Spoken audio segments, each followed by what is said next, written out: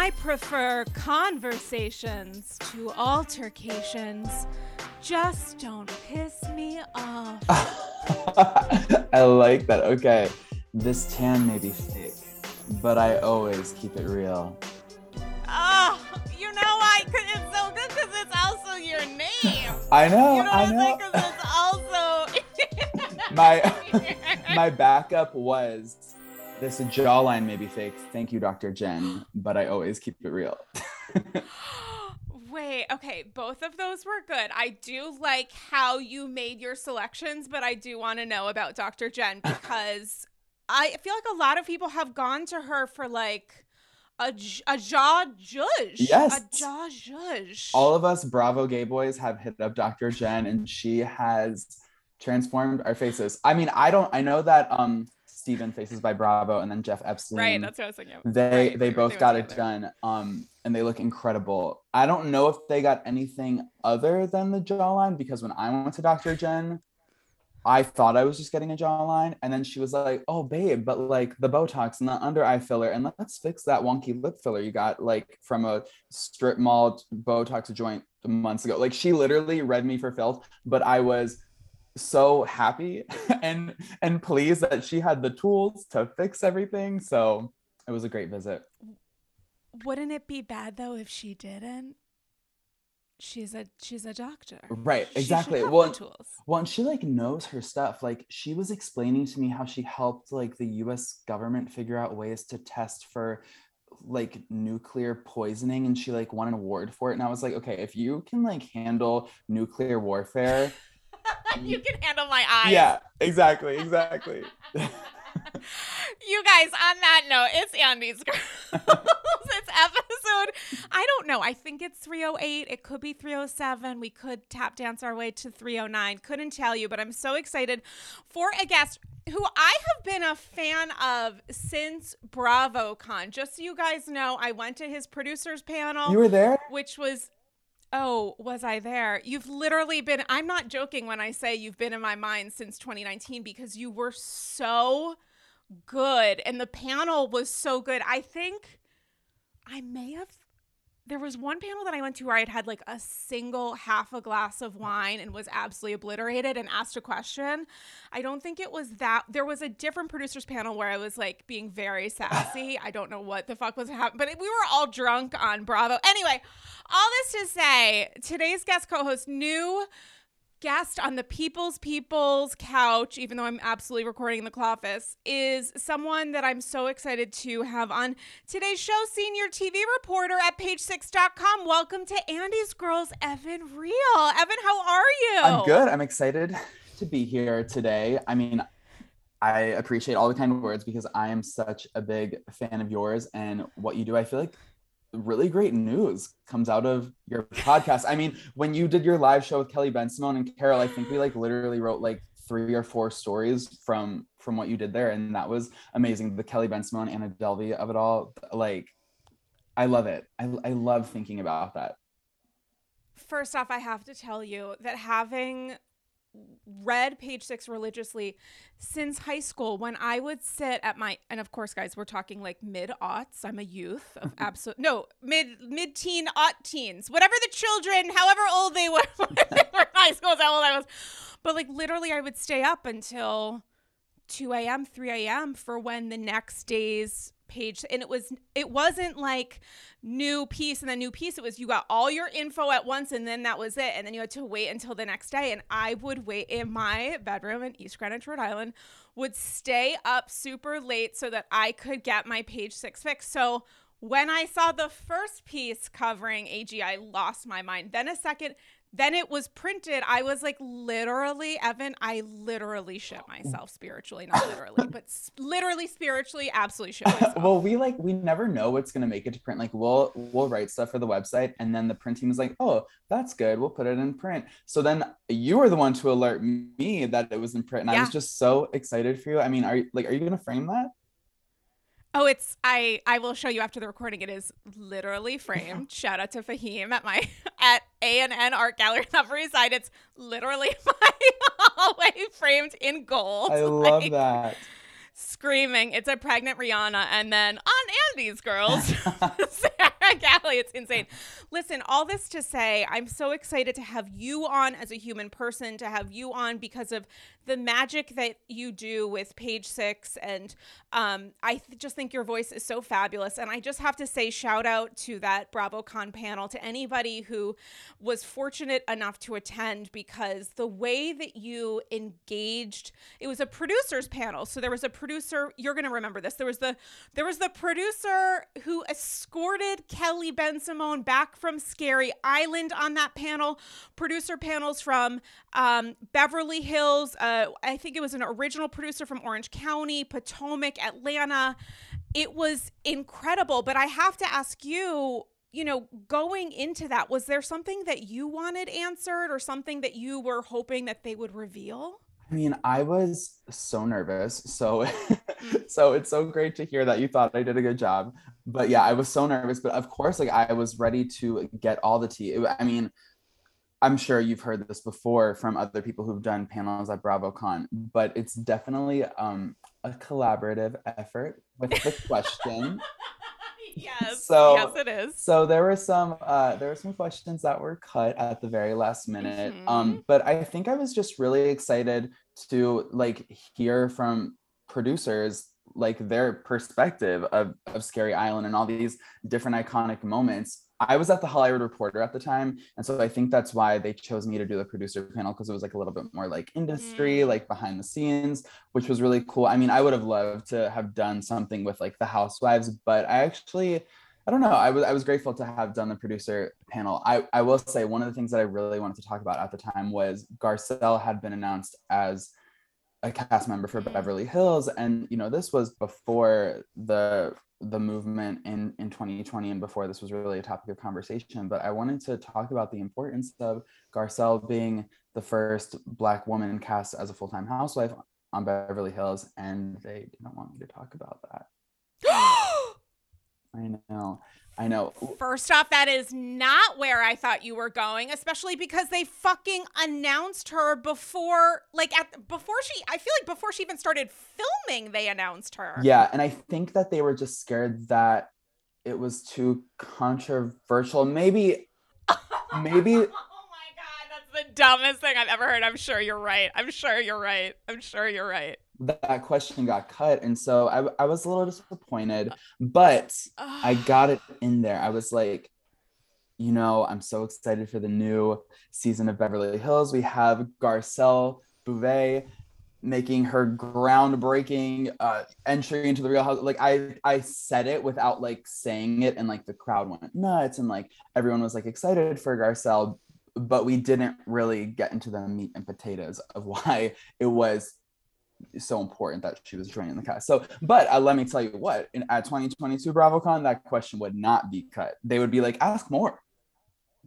Yeah, they would frame a panel around, I think franchises that are grappling with important integral feedback relating to a lack of diversity. Like, I think that there would be entire discussions framed around this, and it's that is so fascinating because you know what I think? It's so interesting because it did feel like an industry style. It felt like a panel for people who really wanted to know, because there's like the glitz and glitter of having a panel with housewives. But, I remember talking to Brian Moylan about this because he was on the app, I think immediately after BravoCon, where we were talking about our experiences. And he said, if I remember correctly, that those were his favorite panels of the entire weekend because it felt like that's what we want to talk about. Like, we want to see the housewives and you can see them in other places, and that's great and amazing and fabulous. But also we want to hear from the people we want to hear from the guy who escorted Kelly back to New York. Like, we want to hear that. And also because they have a perspective of being a part of seeing how these things operate from both worlds, like making sure that you're creating good story, but also what happens when the story is like maybe too good for TV. Right. And so my question to you is, when that happens, when you're having that conversation over email or calls in advance of the event, but then also certainly day of, who are you having those conversations with? Is it with the producers who are like, maybe don't ask me about that? Is it with network reps or PR who are like, here is literally, I will come onto stage and grab, physically restrain you? I mean, like, say, or who's producing the producers panel through the lens of like what story is allowed to be told? So that's a great question. So it's not the producers. Like, I didn't have any communication with the producers beforehand. I met them literally on stage, and I will tell you, like, they were all great. They all followed me on Instagram. We follow each other on social media. They're just like such wonderful people. I truly love them. They like sent me like the sweetest like thank you notes. Like, it was like they were such a solid group. Pros. But who I was taught, so it was like it was conversations with network reps and this product, like a live event production company that they hired. Sure. So I was kind of like talking to both teams. And so like, I think that, I can't remember correctly, but I think that it was the production company that I was in contact with the most. But I'm sure that our communication was like somehow funneled to the network. I'm not really sure. I mean, the network has always been great to me, and like I've been doing this for like over a decade, and Bravo has always been like my main beat. So like, you know, I'm friends with these people, and they're wonderful, and I know that they have a job to do. It's just so interesting to like see how far we've come and the changes that they've tried to implement in like the wake of all the socio-political discord. And it's going to be so interesting to see how they'll handle situations like this at the next BravoCon, because like you said, I truly can envision a complete, possibly a whole like half day dedicated to inclusion and diversity and all that. So yeah, it was like, I was kind of like hearing it from both the production company that was hired to do the live event and then also the network reps. But like, and I will say this, it's not like they're like absolutely not, like they didn't like get on the phone and scream at me. They just like sent me back their version, and that question was like mysteriously cut. And I have to say that, you know, prior to COVID, my consulting work for several years was as an event producer. So I would produce large scale galas here in New York, small private events, celebrity, yada, yada.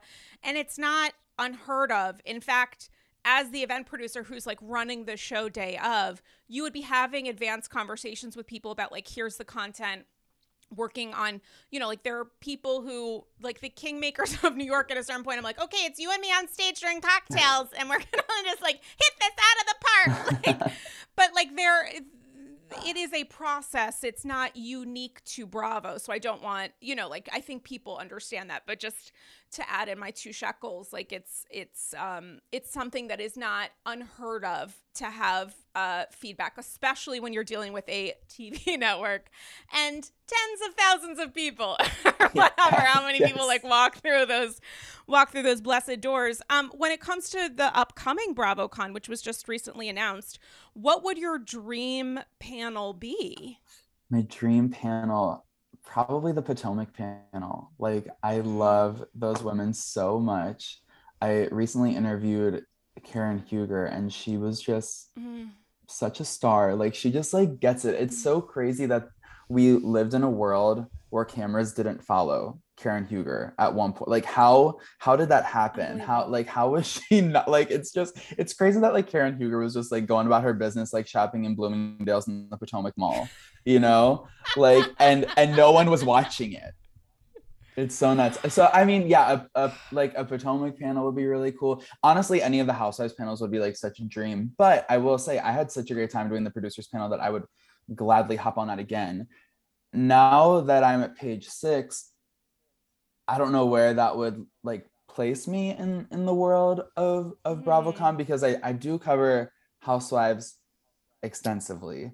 But there wasn't really a page 6 presence at the 2019 event, so we'll see what happens. I mean, maybe they'll reach out. Maybe I'll like have to pitch myself again. Because for the Hollywood Reporter, like they came to me, and I'll be honest, at the Hollywood Reporter, like I didn't really cover reality TV that much because it's just like it wasn't our audience. And I would always try my best to like finagle ways to cover reality TV. Like, for instance, along with Housewives, I am a massive like pop girl stan. Britney Spears is like my everything. She is my Wow. queen. All pop girls are like I Whoa. love all of them. Even the really obscure ones who some may not remember, including Willa Ford, who, if you don't remember, also had a starring role on Scott Disick's like home I renovation was show. gonna say her home renovation show, or his home renovation, which I was very into. I was into it. I was into it solely for the fact that Willa Ford was on it. Like I love her, and so I somehow bamboozled my way into like doing this like piece with Willa Ford for the Hollywood Reporter. But but other than that, I really wasn't able to do much housewife stuff. So I was surprised when they reached out to me. But I think that they, you know, with me doing the panel, they knew that I would also write a story. So I think it was kind of like a win-win for everyone. They knew that like I would love to do it. They knew they'd get a nice little splashy story on the Hollywood Reporter, and so it all worked out. And I was really happy with it. I mean, listen, this isn't the answer that you said, but I'm just going to put this out there. If I don't even know how they could do it and what decisions will be made by that point, but like Page Six is an honorary cast member on New York Housewives. I It know, would make a lot of right? sense for you to play a role in whatever the fuck panel. Like, I don't even know how they're going to be. How do you think? Because they're still going to be. Wait, we're in May, October. Decisions will be made at that point, but I still feel like it would be a little bit of an audition for these women. Like, what do you think the timeline is going to be? I would think that they would have to have something before BravoCon decided when it comes to like who's on Legacy and who's on the new show, maybe? I would hope so, but then Jill's out here saying she hasn't gotten a call. All the other girls haven't gotten a call yet. So I truly feel like they're more focused on the new Yeah. younger version. Yeah.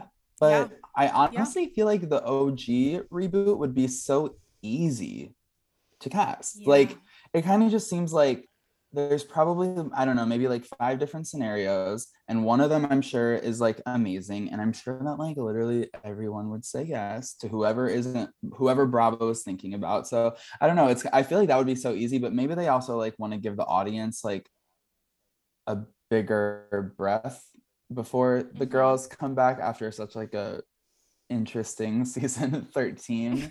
Or maybe they want to get the fans more excited for the new New York girls before like shoving Ramona and Luann back at us.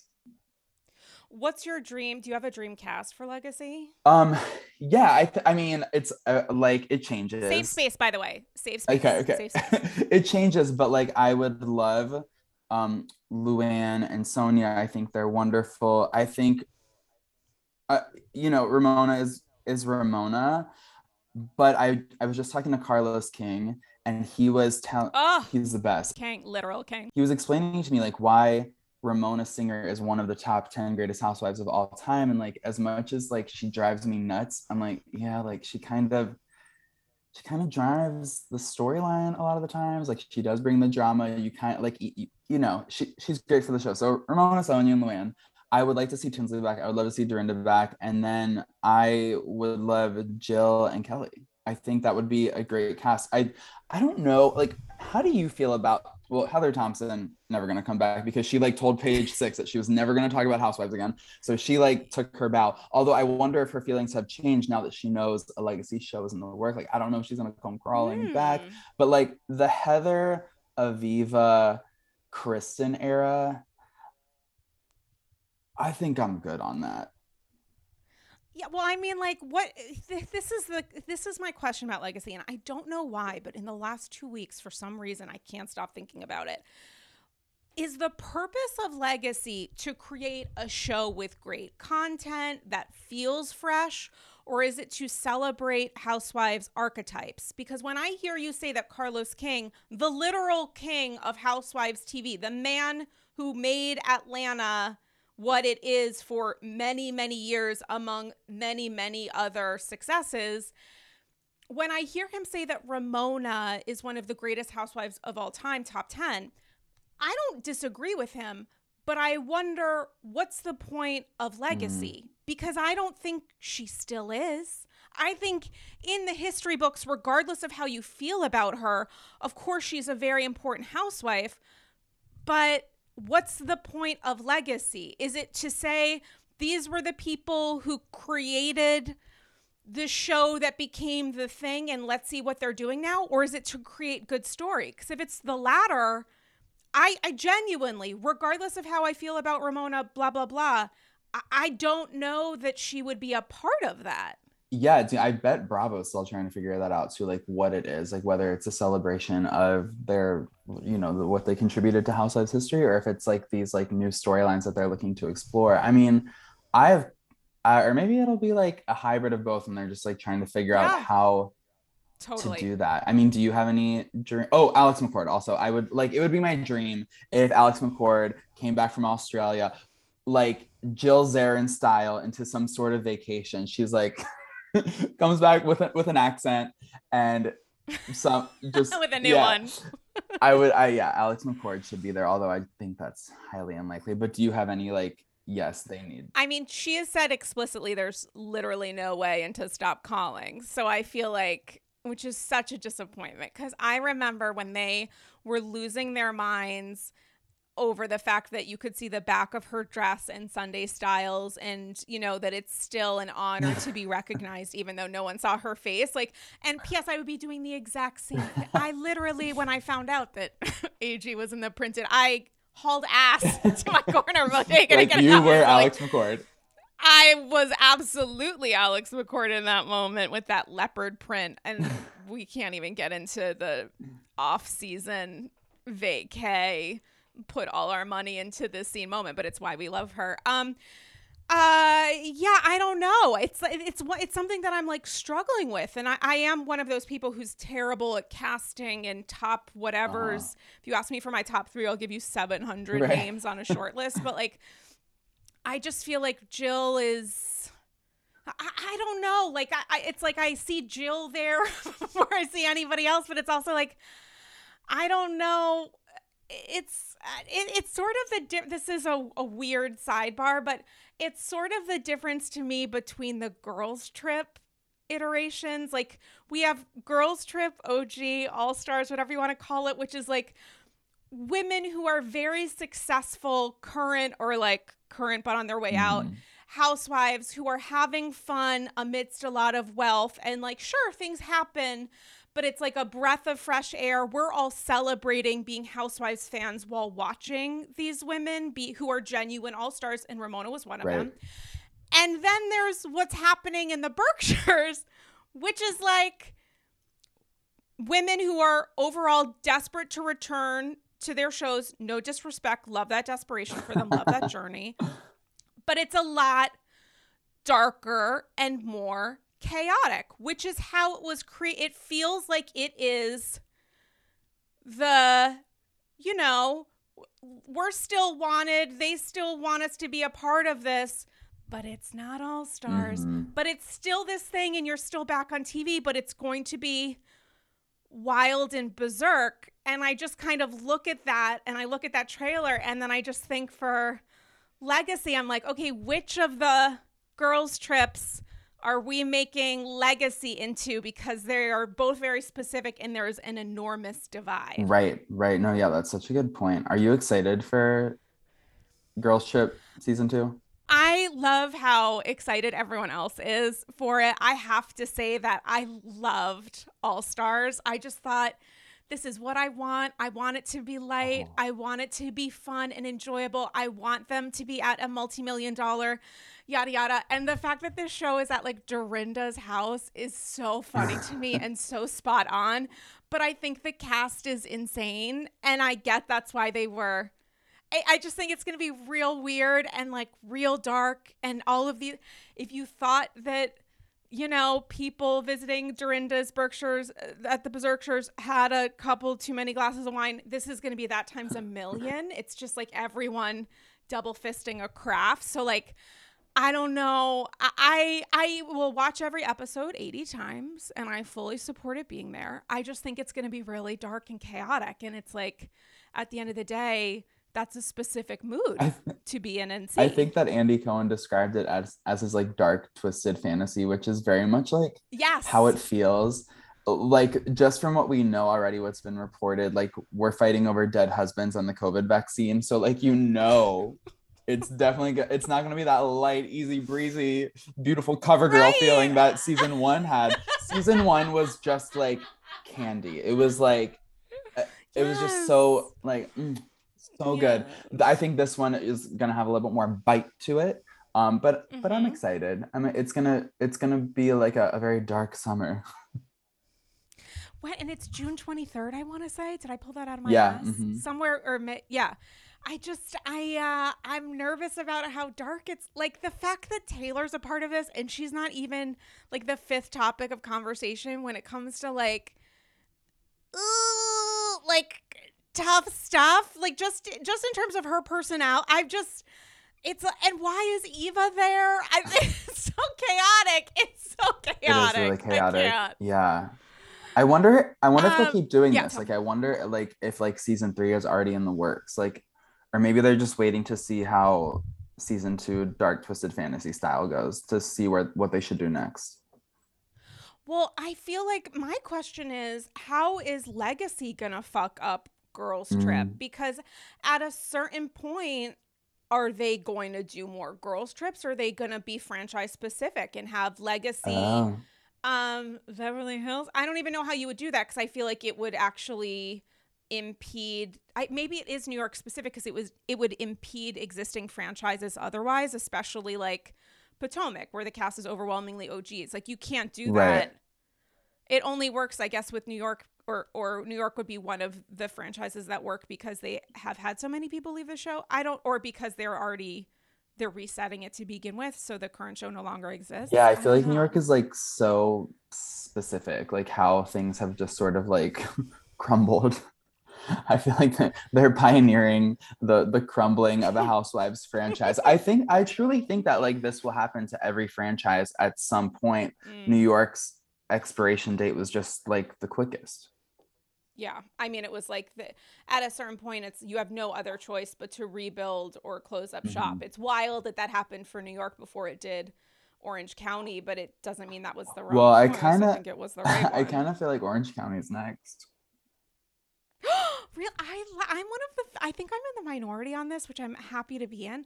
I Enjoy really this last season. was like, I did. Well, I liked how light and dumb it was. well, I was into no, I'll it. say that too. I personally, I enjoyed it. I absolutely love Noella. I loved that Heather was back, and I loved that we were fighting over like people being jealous of friendships like that. It was just like a nice reprieve from like the Jen, Sean, Erica, Jane of it all. But for whatever Mm. reason, I feel like most of the Bravo fandom, they're now used to like lawsuits and cheating and this and that. And so like now fighting over, trips to New York and whatever they were fighting on this season of Orange County, it like doesn't do it for them. It's like they're immune to that kind of drama and it doesn't excite them in any way. But for me, and like you said, like it felt like a nice break. Totally. And I feel like the thing with Beverly Hills, for example, is that like there will be season long arcs about a whisper campaign relating to does this person really like me? Are they a real friend? And for me, that can get old, stale, whatever. But also, I think it really works because there are stakes here. Even if they're magnified, somewhat artificial because of the show, whatever, it is still does this person like me? And then you think of the whisper campaign on Orange County this season, which was like, did this person joke about wanting to have more fun at a dinner Right. party versus and it doesn't the whisper campaign like doesn't quite work at the level of others, but it was also stupid and I feel like we really are survivors of what Kelly Dodd and so I'm like it's cool just do whatever Right. I support you Yeah. Like I will honestly. watch no matter what. So keep going, girls. Keep going, girls. I do have to shift gears a little bit because I love this convo and I love the discussion about archetypes and the value that certain OGs could bring to the franchise or exist within the community of housewives, but like having also a little bit of a reckoning of where do we currently stand on the show. And I think of New Jersey because I feel like there's so much of a conversation happening right now about darkness in narrative arc and the connection between that and essentially Teresa, an OG of OGs. And I was curious for how you reacted to and felt about the reunion part one. Okay, so I was talking to my friend about this earlier. I really feel like Teresa is stuck in like 2009, and Mm-hmm. there hasn't been a lot of progression for Teresa, and the world has progressed, the Housewives franchise has progressed, and this season was like a very rude awakening to see like, wow, this woman has not changed at all in like a decade, because she's out here body shaming as she's trying to sell leggings, but that doesn't work. Make it make sense. And Make it then make on the sense. reunion, she's coming after Jackie for crying all season, which Jackie was out here overcoming a massive struggle, being vulnerable and sharing with the world how she's dealing with her eating disorder, which is so brave and admirable. And then for Teresa to make that comment, like mocking her for crying all season, when like you know why she was crying, the only excuse I could think of for Teresa is that she doesn't watch the scenes she's not in. Like, so Mm. maybe she didn't know, but if you knew she was crying, you probably Mm. knew what she was crying about. So I don't know. It's very disappointing, and it's actually crazy to see. I feel like the fandom, just from what I've seen in the polls on Watch What Happens Live and stuff I've seen on Twitter, I kind of feel like people are getting over Teresa. Are That's they? that's what I feel like. Like I've seen a lot of people like on social media being like, she needs to go, like her time is up. But she's also out here saying, I'm not leaving ever till like she said she's Right. riding it out. And so I don't know. I really think that Andy Cohen is so fascinated by Teresa Giudice, Mm-hmm. and like honestly really loves her. And so I can't see a world where she wouldn't be on the show. But it's interesting to see that there is like a loud portion of fans who are over her BS. I mean, I get that when it comes to like season content and also who she is as a person, which like there is a lack of processing here. Like we are still stuck in 2009, 2010. Melissa herself said we are now we are continuing to debate things that happened a literal decade ago. Like we got to move Right. on. And her lack of processing and her inability to do that, to sort of understand another person's perspective, can be maddening during seasons. But I have to say, I watched that reunion when she grabbed Andy's hand, when she was like, da, da, da, da. Like, I forget if she was railing about Marge or Melissa. I think it was Melissa. And she was just physically holding him close to her while she's trying to explain to him that Melissa is not a good sister-in-law. There was something about it that I just couldn't stop laughing, because I just thought, like, this is insane. Like, this is, but it's also, she comes alive at a She reunion does. because there's a certain amount of like, okay, you refuse to acknowledge this stuff, but that is the literal purpose of why we are here.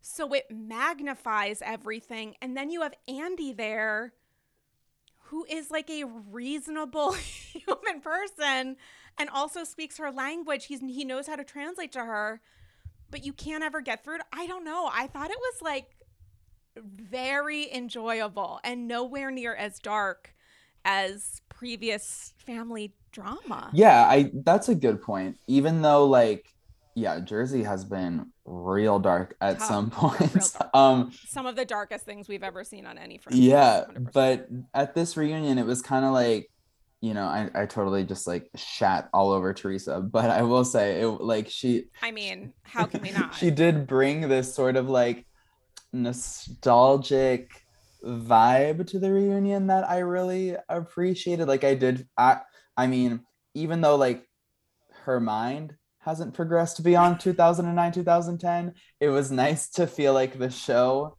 was like back in that vibe for a little bit. I don't know. It's weird. Like I feel like with Housewives, it's like I want them to do better, but I don't, because when they're bad, it's good TV. It's weird. I like I go to bed thinking about what's going on in Teresa's head.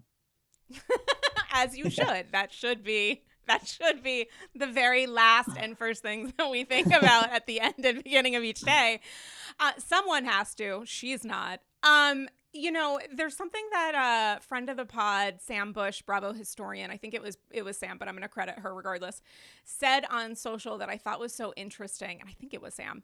Something along the lines of like the argument that we're seeing play out is Teresa being upset about the show and Joe and Melissa being upset about real life. Mm.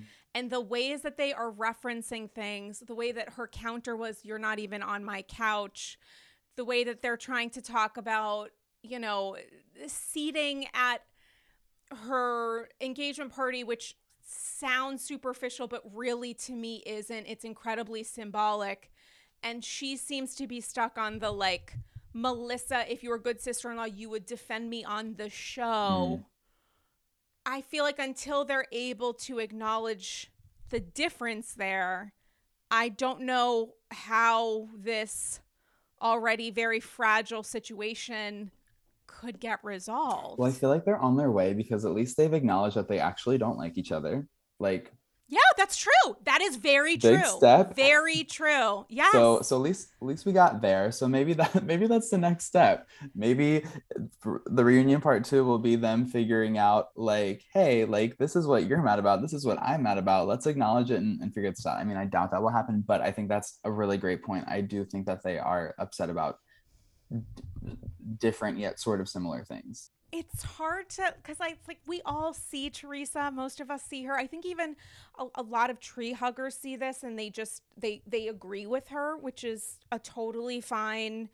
At a certain point, it's like we almost need tree huggers in this world, like because otherwise, like it would just be this one person doing these things that like don't make sense. Like I feel like translation isn't the worst thing to have when it comes to tree, as long as people are not completely insane online, but saying uh, essentially saying that your brother is a bitch boy, saying these like terrible things about him, saying that if you were a good sister-in-law, you would just eat shit when it comes to literally anything that I do, I'm not responsible for. You should just take it.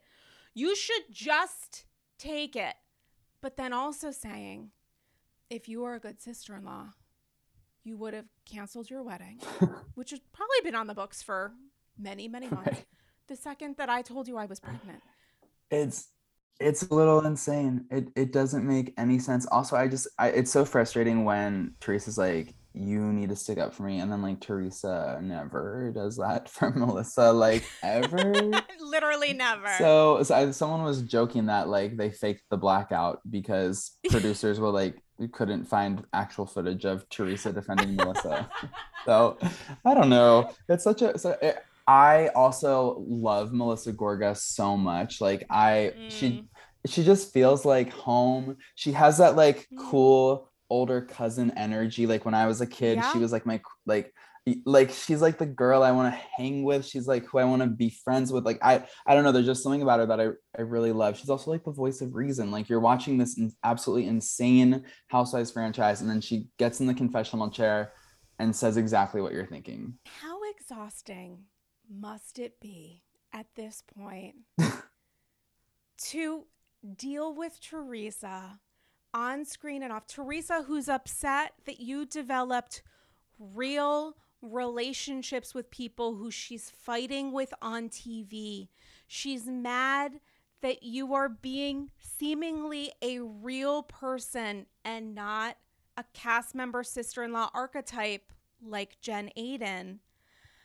It's really, I would be so tired. And to watch Joe Gorga, say what you want about Joe and the Gia stuff, which I think is complicated, but to see him take every part of his body and try to be as patient as possible in saying like, I don't want to fight with you. I just want to be allowed to have a voice and tell you when my feelings are hurt and have that go nowhere.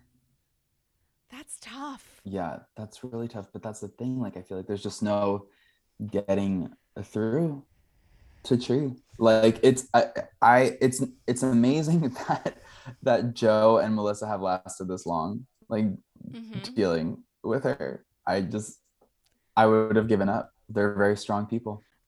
I mean, you have to be, I just can't imagine. Because in some ways, their relationship off camera, in order to survive, has to be pretty superficial. You're seeing each other at dance competitions, at family whatevers. It's on the up and up. You're going to the engagement thing, yada yada. How are you?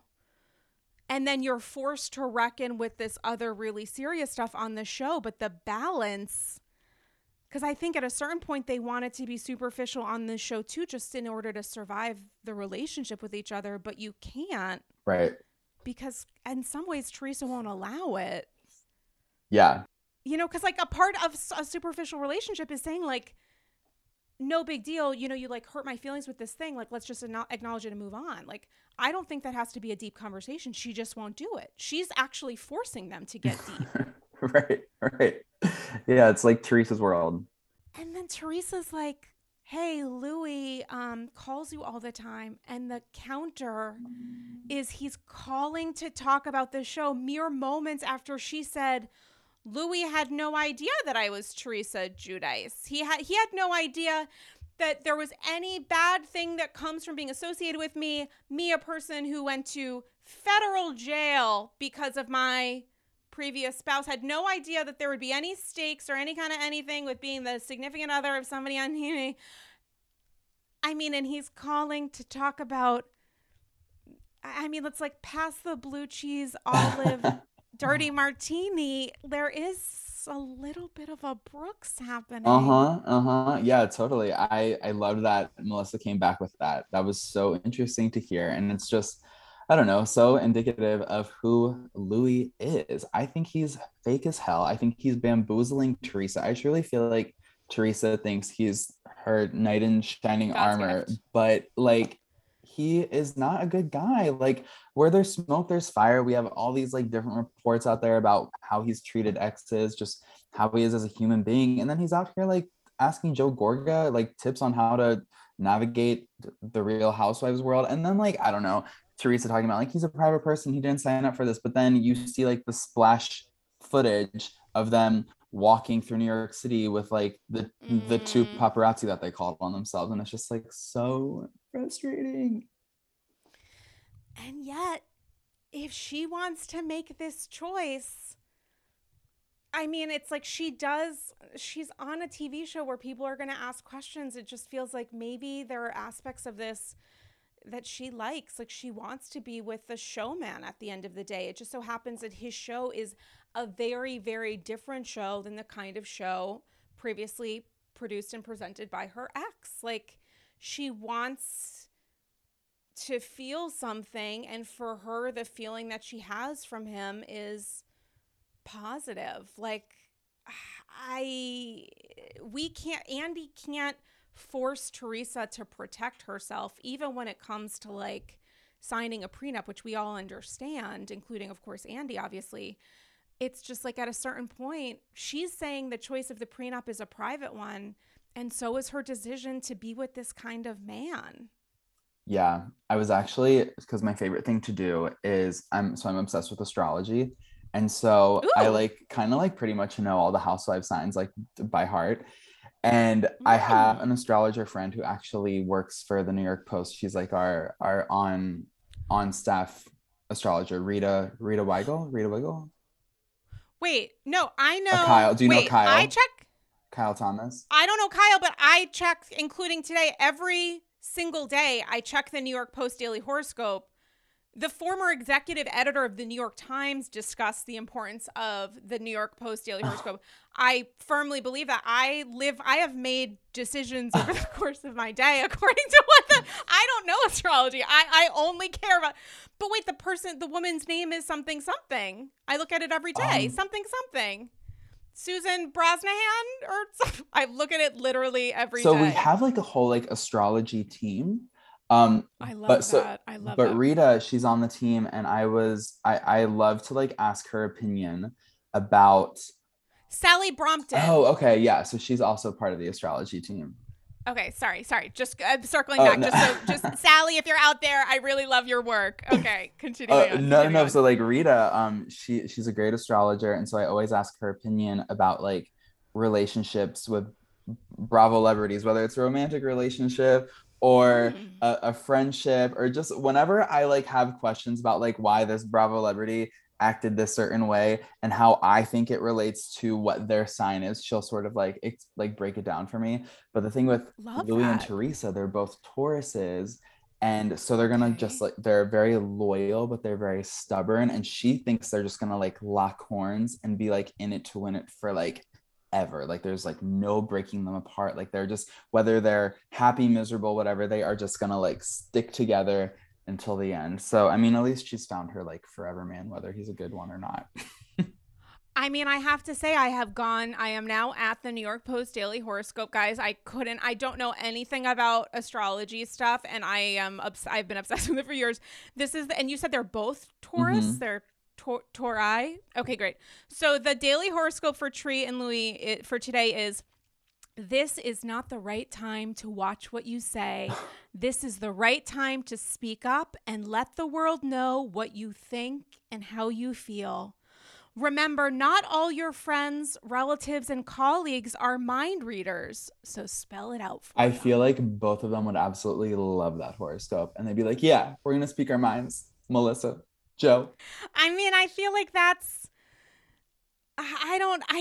There's like a certain amount of this Teresa stuff where I know that she feels like she's fighting for her love, but there are so many layers to it, which I know is sort of, it's one of those things where like Teresa may not acknowledge it. She might not see the world through a nuanced lens, but No. like, no, maybe not, maybe not.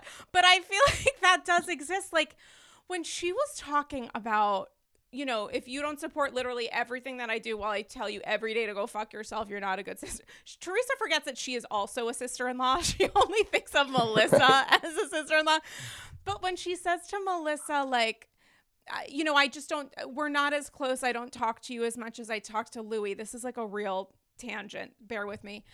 There is a certain amount, I feel like the conversation about New Jersey is often based on a patriarchal structure of like even the way that we see family, the role of the man in that Uh-huh. relationship, the role of how these women's spouses treat each other, and how Joe is looked at as often the exception to the rule, like is very interesting to me. And I thought of how she thought of Louis's sister in laws, and how she thinks of no how she thinks of Louis's sisters, her soon to be sisters in law, and how she thinks of Melissa. And I wonder to myself, I think that at some point Melissa was like competition when she entered, and that started a little bit of a breakdown.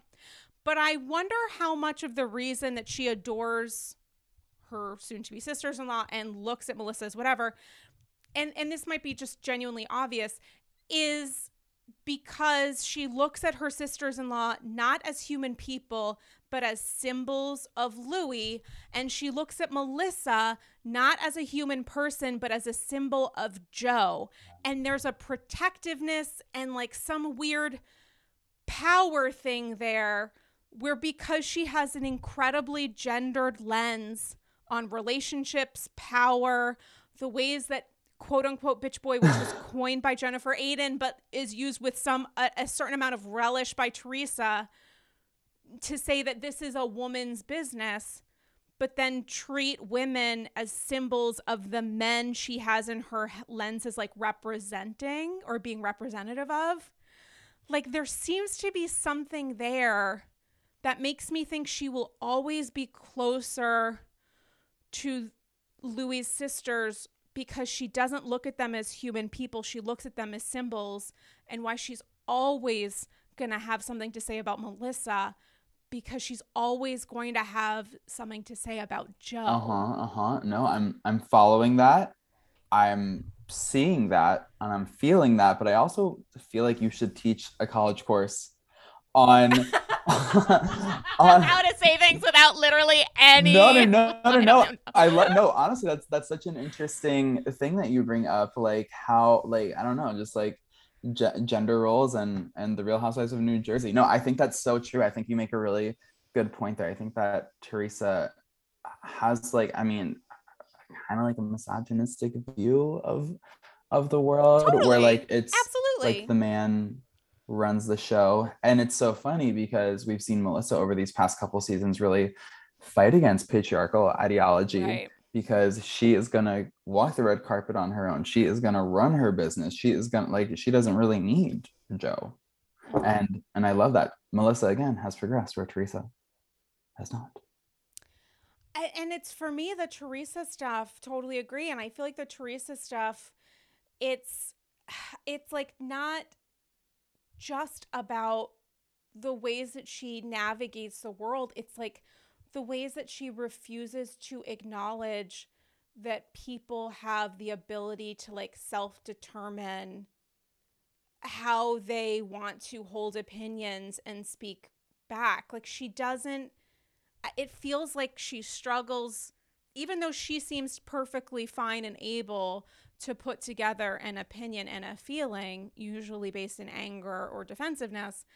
Like she doesn't look at other women as being complete people on their own. They're always Well, attached yeah, to a Dolores man. couldn't even get an invite to the engagement party because she wasn't dating anyone at the time. So there you go. That's the confirmation. Yes. And having that be so literal. Yes. They're couples. They're couples we hang out with. It's not Andy. It's couples. You know, it's like, ma'am, like, but she's a Dolores has bent over backwards to at the least transcribe for the group Mm-hmm. what you're trying to communicate, at least, and at best defend some indefensible Yeah. stuff, or at least explain it. And you're saying because she doesn't have a formal boyfriend or whatever, she's not they can't get a solo seat. They only come in twos. Is this like the Noah's Ark of Right. engagements? Like she should have been able to come on her own, or I mean, she would have brought Frank anyways.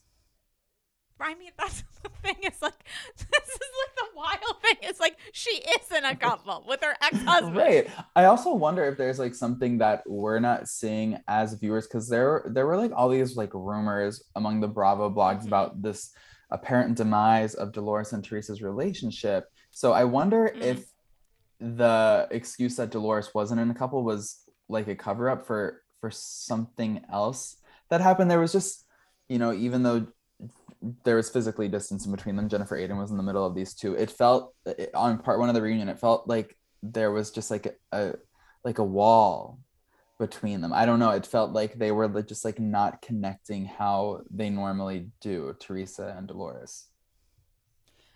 Such a great point that I totally agree with. And also, so I don't delve super deep into the like rumor mill because I just think it's exhausting. There's always something. And not to say that I don't enjoy when something is like shared with me, but like I don't really, it's a lot. It's like it gets into like a niche territory, but which is perfectly fine and good. I just like at a certain point don't have spiritual capacity Yeah. for it. But I did see something about how this could be related to Dina, that it was allegedly, word on this street was that Dina didn't want Dolores to attend because Dina felt that Dolores essentially knows too much or something. But that feels like it's an engagement party that's not being filmed, and it's Dolores Catania, who we know can keep her mouth fucking shut. Right. Like, how does that Yeah, make like Dolores sense? seems to be pretty ride or die. But now that you bring that up, Dolores was hanging out with Caroline recently, and we know how Dina and Teresa feel about Caroline. So maybe that has something to do with it. I don't. But Dina and but sorry, Dolores and Caroline have always kept a They relationship. have. Like they were very, and I feel like at a certain point Teresa made peace with it because that's the only way. I mean, the I think hummus that as commercial. she's right. I don't know. It gets into such a tangled web because these women have been in each other's lives Hmm. for so long. I mean, if we're going to talk about dark chapters between the Gorga family, and by Gorga I mean like Teresa's maiden name, Teresa and Joe, then we have to acknowledge the Manzos are a shit show. So I don't know how we navigate. Plus all this shit recently about even Dina. It's just a I mess. know. And Caroline. Yeah. I mean, it's kind of fucked It up. is. It is. But I think when like there's so much like familial Mm-hmm. connectivity, that's when things really do get fucked up. And that's why I think Jersey has been so great for so long. And I mean, the ratings, they get over 1 million every week. And Oh, do that is they? just like in 2022 in our streaming culture, over a Right. million every week is like absolutely phenomenal. Like the other girls are hardly breaking 1 million. And I feel like that might influence a little bit of some casting moves that are allegedly happening. What's your response to the rumor mill saying that Jackie was allegedly demoted and there's like one of three new people potentially being introduced to the cast? How do you react to that as a journalist, but also a Bravo holic? Well, as a Bravoholic, I am a little bummed because I feel like Jackie made herself so vulnerable this season, and I feel like that should Yes. be rewarded. So it bumps me Mm-hmm. out that she is going to become a friend of. I also enjoy anyone who is brave enough to go head to head with Teresa, and Jackie A hundred consistently percent. does that. If she is a friend of, I'm glad she's still in the mix. And I mean, maybe she'll be like one of those very involved friend ofs where they're in every single episode. Like Mm-hmm. when Luann was randomly a friend of for a season, or Portia was a friend of, or like there actually have been like some very iconic housewives who have done friend of seasons. So, or I mean, Marlo, she's been a friend of since the I dawn of mean, time. So I don't know. I maybe she, if she is going to be demoted, maybe she can come back to full-time status in the future. But as a journalist, I will say it's very frustrating because Bravo is so tight-lipped about casting. So like mm, even if we hear something, we have to rep call it to Bravo, and it's always no comment, which I completely understand. They want to have their splashy announcement and keep things under wraps. So when it comes to like casting stuff, because we know we're not really gonna get anywhere with it, mm-hmm. it's it's always like a we have to like make that decision, like whether it's like worth like running a story, because things change so much. Like, yeah, this woman can be testing for the show, but she might film one scene and then Bravo's like she sucks and she doesn't make it, or like so many things can change. And if like Bravo's like not gonna like help us out with confirmation, then it's kind of like a tricky place to be in. Also, look at the Tracy Accord. This woman was now you'll remember this certainly being in the industry. So please feel free to fact check me and tell me to go fuck myself if I'm wrong with this. But like I feel like I remember her being announced with like a big splashy yada yada, and of course due to the fact that many people know who Tiki Barber is, and she was a friend of, but like she not coming back. Like sometimes these announcements you don't really know, I guess, until you're filming or even after that, until the story comes together, where someone's role will actually land. Totally. Actually, going back to BravoCon, I remember both Sutton and Garcelle, like it was like a known Mm. thing. And this was before Sutton's first season as a friend of. And when I spoke to Bill Langworthy, and Bill Fritz was Beverly Hills. Bill Langworthy was Orange County, I think. There are two Bills, and now I'm getting them confused. Anyway, the Beverly Hills producer, when I Mm-hmm. spoke to him about Garcelle and Sutton, like he was talking about Sutton as if she was like full time. Like he like the way he spoke about Sutton, like he Mm. was very excited about her, and said she was like bringing a lot to the show, blah blah blah, whatever. And then the announcement comes, and she is a friend of, and as we all know now, it's because like there were like her husband didn't want the kids filming, and that can really Right. impact things. But yeah, so it just, yeah, things can things can change. You never know what's going to happen. I wonder, like, sometimes I wonder if like women have filmed entire seasons and then have been like completely edited out. I feel like we have seen that Yeah, happen. like that has happened. And how would that? I mean, that must really suck. You tell your friends Like, this is a I'm a go. housewife. No, ma'am. You're not, but ma'am, no. Like you're not holding shit, and that's not because you're on Potomac and they just don't happen to hold things. Oh no, wait, Potomac does. New Jersey doesn't happen to hold things. Like it's Yeah. crazy. Can I ask what the fuck is happening in Beverly Hills? Surely any insight into some weird shit going on with Crystal and Garcelle or Okay. something, or what is happening with Sutton? Tell us. You get so much access to so much info and you talk to these women on the daily. Can you please, speaking of gossip, speaking of niche, by the way, what's So happening? I was at Sutton's launch party for her new cashmere line at her Sutton boutique in West Hollywood on Love. Tuesday, and Oh it my was a god. fun time. The champagne was flowing. We were doing caviar bumps. It was a fantastic time.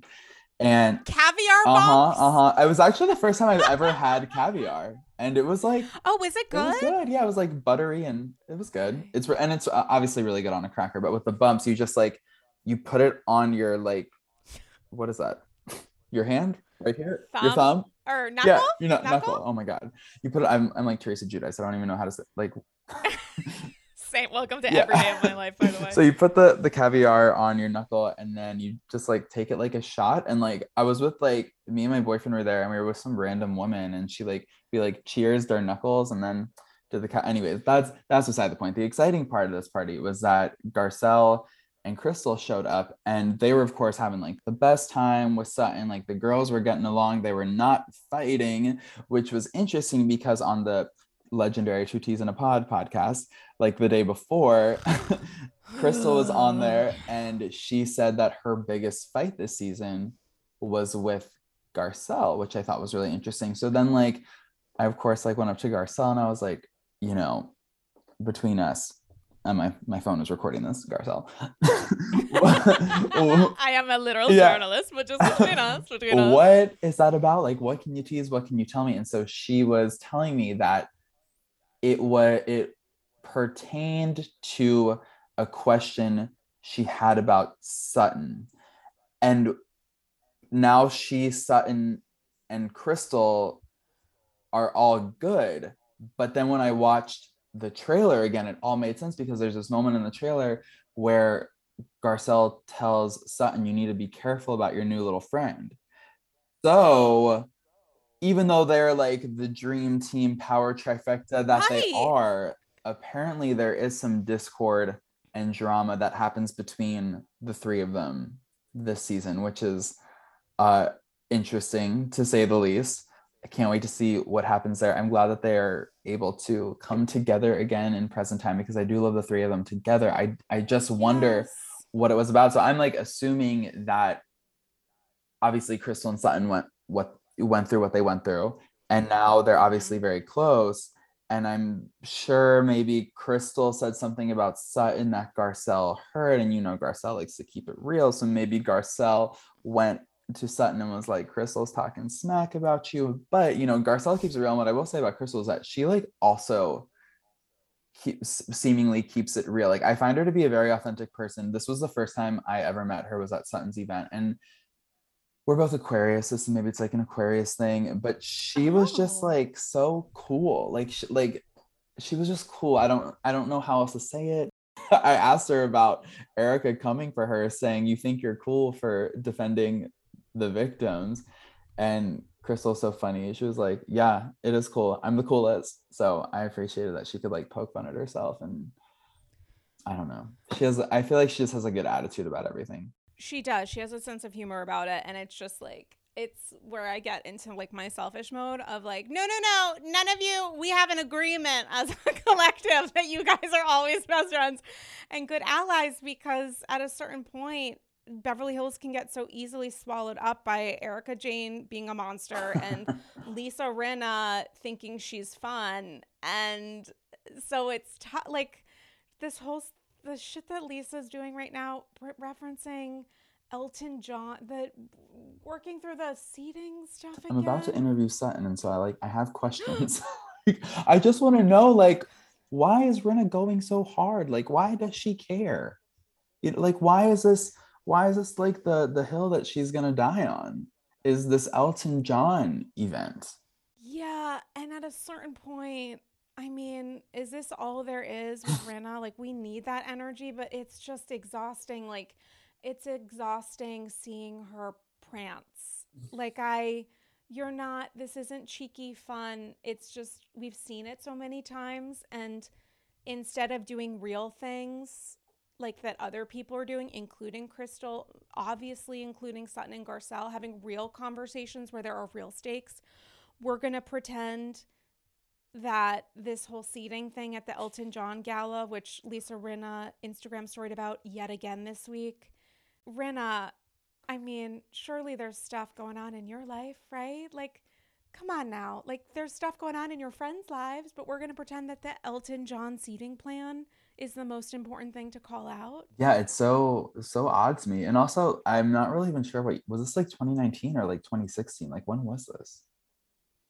I think it was 2019 at one point yesterday. I think it was yesterday. Every day is an absolute century. But she posted like all the photos of her at the Elton John events through the years and was like, Sutton wasn't involved in any of these. And it's just, this all happened because you were a dick to Garcelle saying that her thank you wasn't thank you enough. Yeah. Even though your husband said it truly doesn't matter. Right.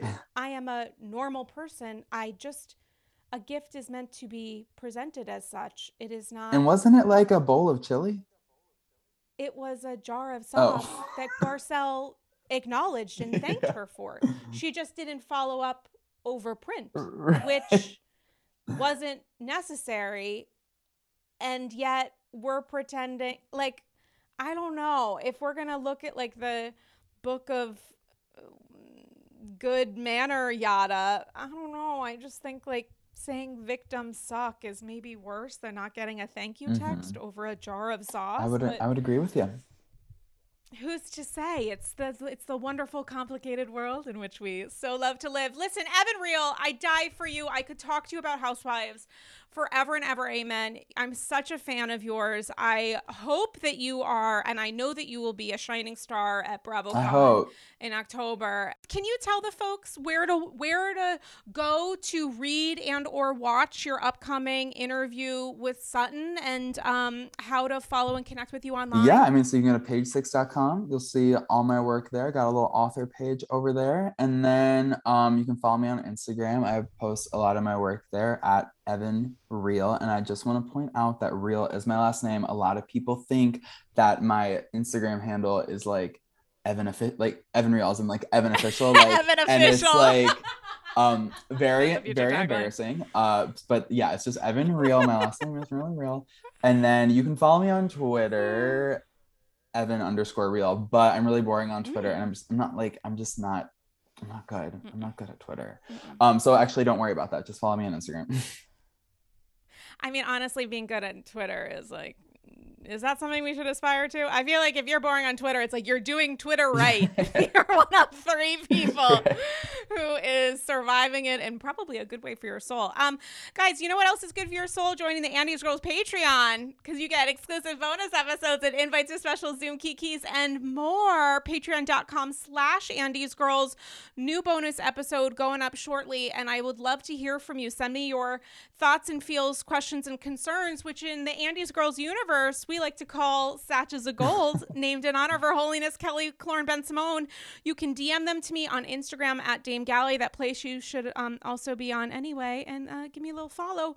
Or email me longform theses at Andy's Girls Show, at Andy's Girls Show at gmail.com. And I also just want to say mazel of the day, shout out to OG of the AG, Damian Bellino, who directed a 4-part Drag Race special that started on VH1 last week. I'm so proud of Damian, and he got his first DGA points, the Directors Guild of America, and I just am so proud of him. And highly encourage that people support Damien, someone who's very important to all of us in the EG community, by watching that Drag Race special, especially for those of us who like maybe don't watch Drag Race every time but love it and know that it's going to be quite a fabulous show to see. And so there's that. Shout out to Damien Bellino. And on that note, Evan Real, thank you so much for coming on. This was a total joy. Oh my God, yes, thank you. This was like the best way to kick off my Friday. And guys, NewYorkPost.com Daily Horoscope. Yeah. You gotta check it out. Yes, you do. You gotta check it out. It's real good. Let it guide you. Let it guide you as it does every day for me. We'll talk to you later, guys. Thank you so much. Bye-bye. Bye.